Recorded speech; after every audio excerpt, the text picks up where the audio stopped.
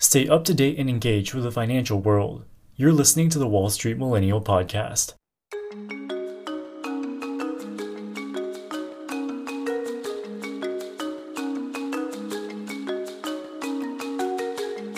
Today we're looking back at a massive trading loss, the scale of which was never seen before and reigned as the biggest and most embarrassing trading loss by a Wall Street firm, all the way until the Archegos disaster of 2021.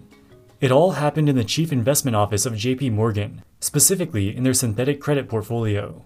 While this investment division was supposed to be managing a portfolio with the purpose of conservatively hedging the firm's overall risk, it instead decided to try to make profits by putting on enormous, market-moving positions in the credit markets.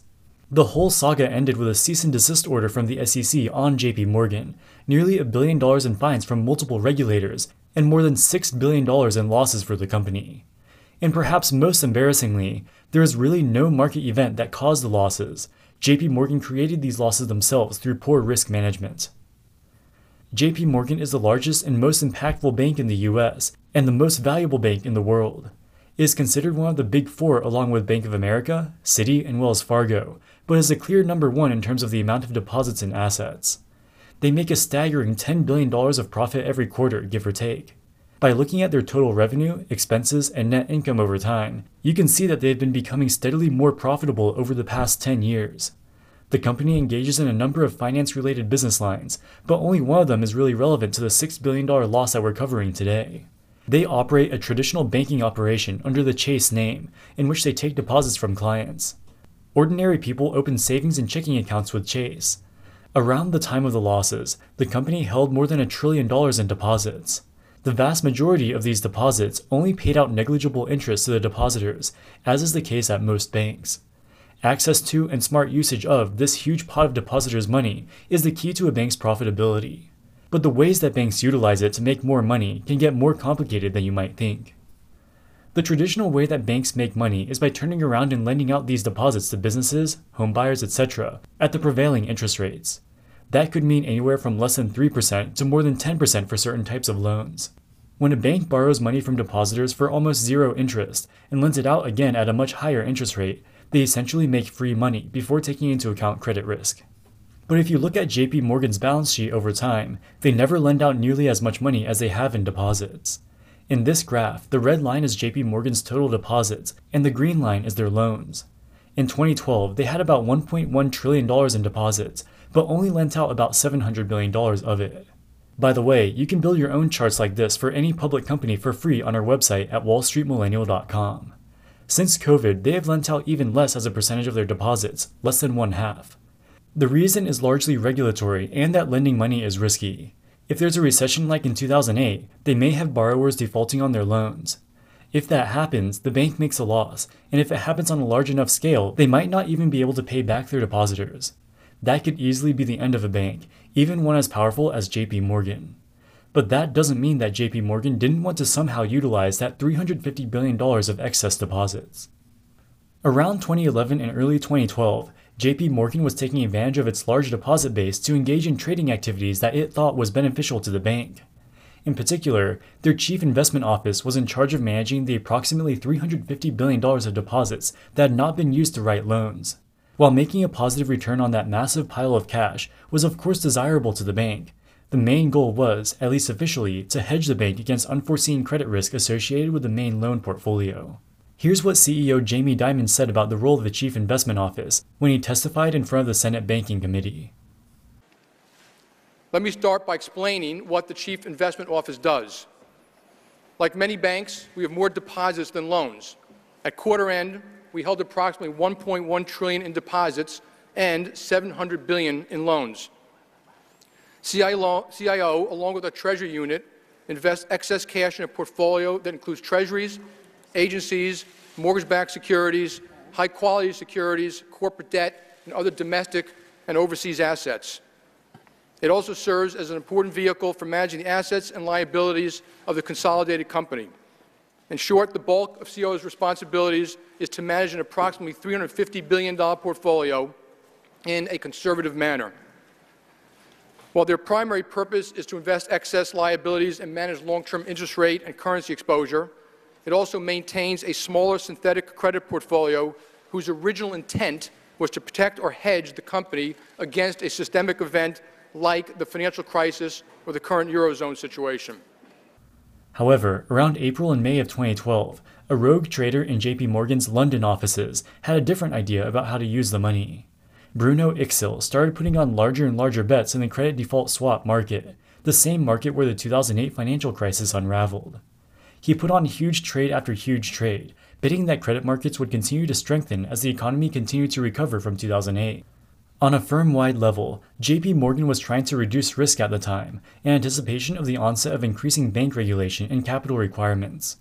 But despite this, the Chief Investment Office, and Bruno Ixel in particular, instead chose to put on more trades using more capital and taking on more risk. So what happened?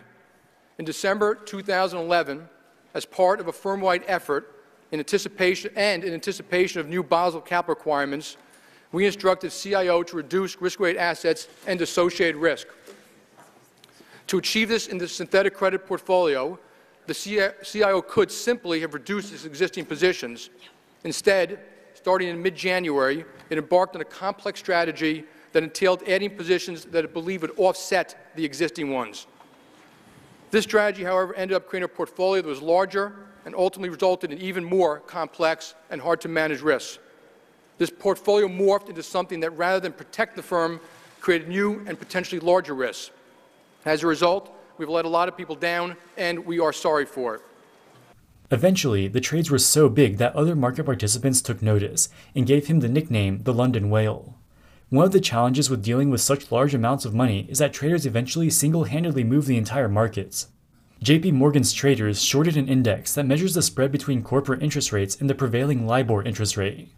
It was a bet that corporate interest rates would go down as companies became more credit-worthy. However, the trades were so big that they dislocated the market in relation to what the consensus economic estimates would support. Multiple hedge funds are known to have noticed the outsized trades and put on their own positions against them. While at first the London Whale was so big that it was able to resist the smaller opposing trades, eventually enough traders went against him that the position unraveled. Within a few months, Ixel had lost billions of dollars for JP Morgan. To add insult to injury, there was no single major geopolitical or otherwise significant event that caused the losses. They were purely the result of putting on too large of a position and having the market react unfavorably. Here's what Jamie Dimon said enabled the disaster to happen. Now let me turn to what went wrong. We believe the series of events led to the difficulties in the synthetic credit portfolio. These are detailed in my written testimony, but highlight the following. CIO's strategy for reducing the synthetic credit portfolio was poorly conceived and poorly vetted. In hindsight, the traders did not have the requisite understanding of the risk they took.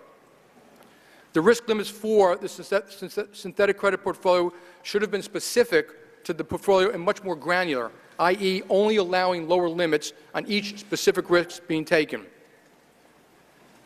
CIO, particularly the synthetic credit portfolio, should have gotten more scrutiny from both senior management and the firm-wide risk control function.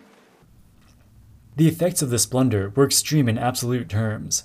JP Morgan's first quarter of 2012 incurred losses of $2 billion as a result of the trading disaster. But by the end of the next quarter, the total losses associated with the trades had increased to $4.4 billion, and by the end of the year, the total losses reached a final $6.2 billion. To put that number into perspective, that's over 50% more money than the cost of building the new World Trade Center skyscraper in New York, the tallest building in the Western Hemisphere. In addition to the trading losses, JP Morgan was also subject to hefty fines from multiple US and British securities regulators. In 2013, they agreed to pay close to $1 billion in fines to the SEC, the Federal Reserve, and other agencies. But perhaps more surprisingly, JP Morgan admitted to actually breaking securities laws. According to an SEC cease and desist order against JP Morgan, when the company began taking losses on outsized trades, a senior trader in the Chief Investment Office instructed other traders to stop reporting them. They also engaged in other gimmicks, such as reporting mark-to-market loss numbers using the most favorable prices available. On one particular day, for example, while their true losses reached as much as $250 million, they only reported about half that amount of estimated losses. When the full scale of the losses were finally revealed to the public, it was a major embarrassment to JP Morgan. JP Morgan is supposedly one of the most powerful and sophisticated banking institutions on Wall Street, and it was only a few years since the Great Recession highlighted the need for strict risk management at the big banks. But missteps were made at all levels of JP Morgan, from upper-level management at the firm down to the individual trader. For much of history, banks were pretty much allowed to do whatever they wanted with their excess deposits. In 2012, that was about $350 billion for JP Morgan, and it would seem like a waste to just let it sit as cash.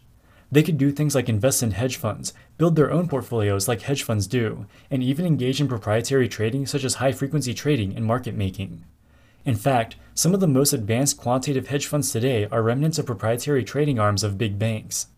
However, as one of the results of the 2008 financial crisis, a comprehensive set of new rules were introduced by the US government under the Obama administration. In particular, former Federal Reserve Chair Paul Volcker argued vehemently that excessive risk-taking by banks like JP Morgan fundamentally undermined the stability of the entire financial system.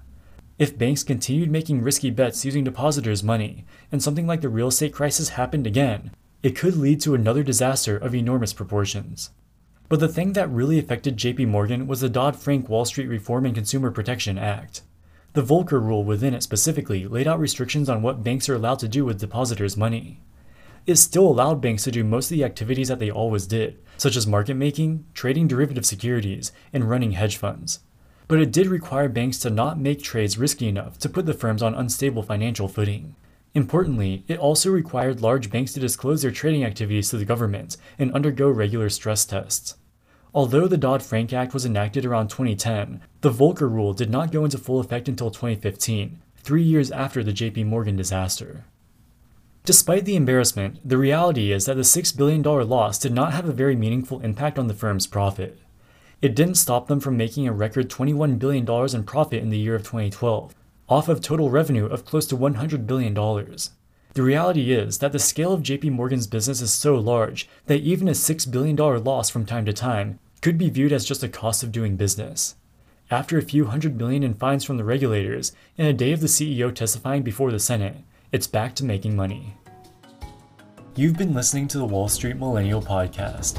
Don't miss a minute wherever you go. Wall Street Millennial, signing out.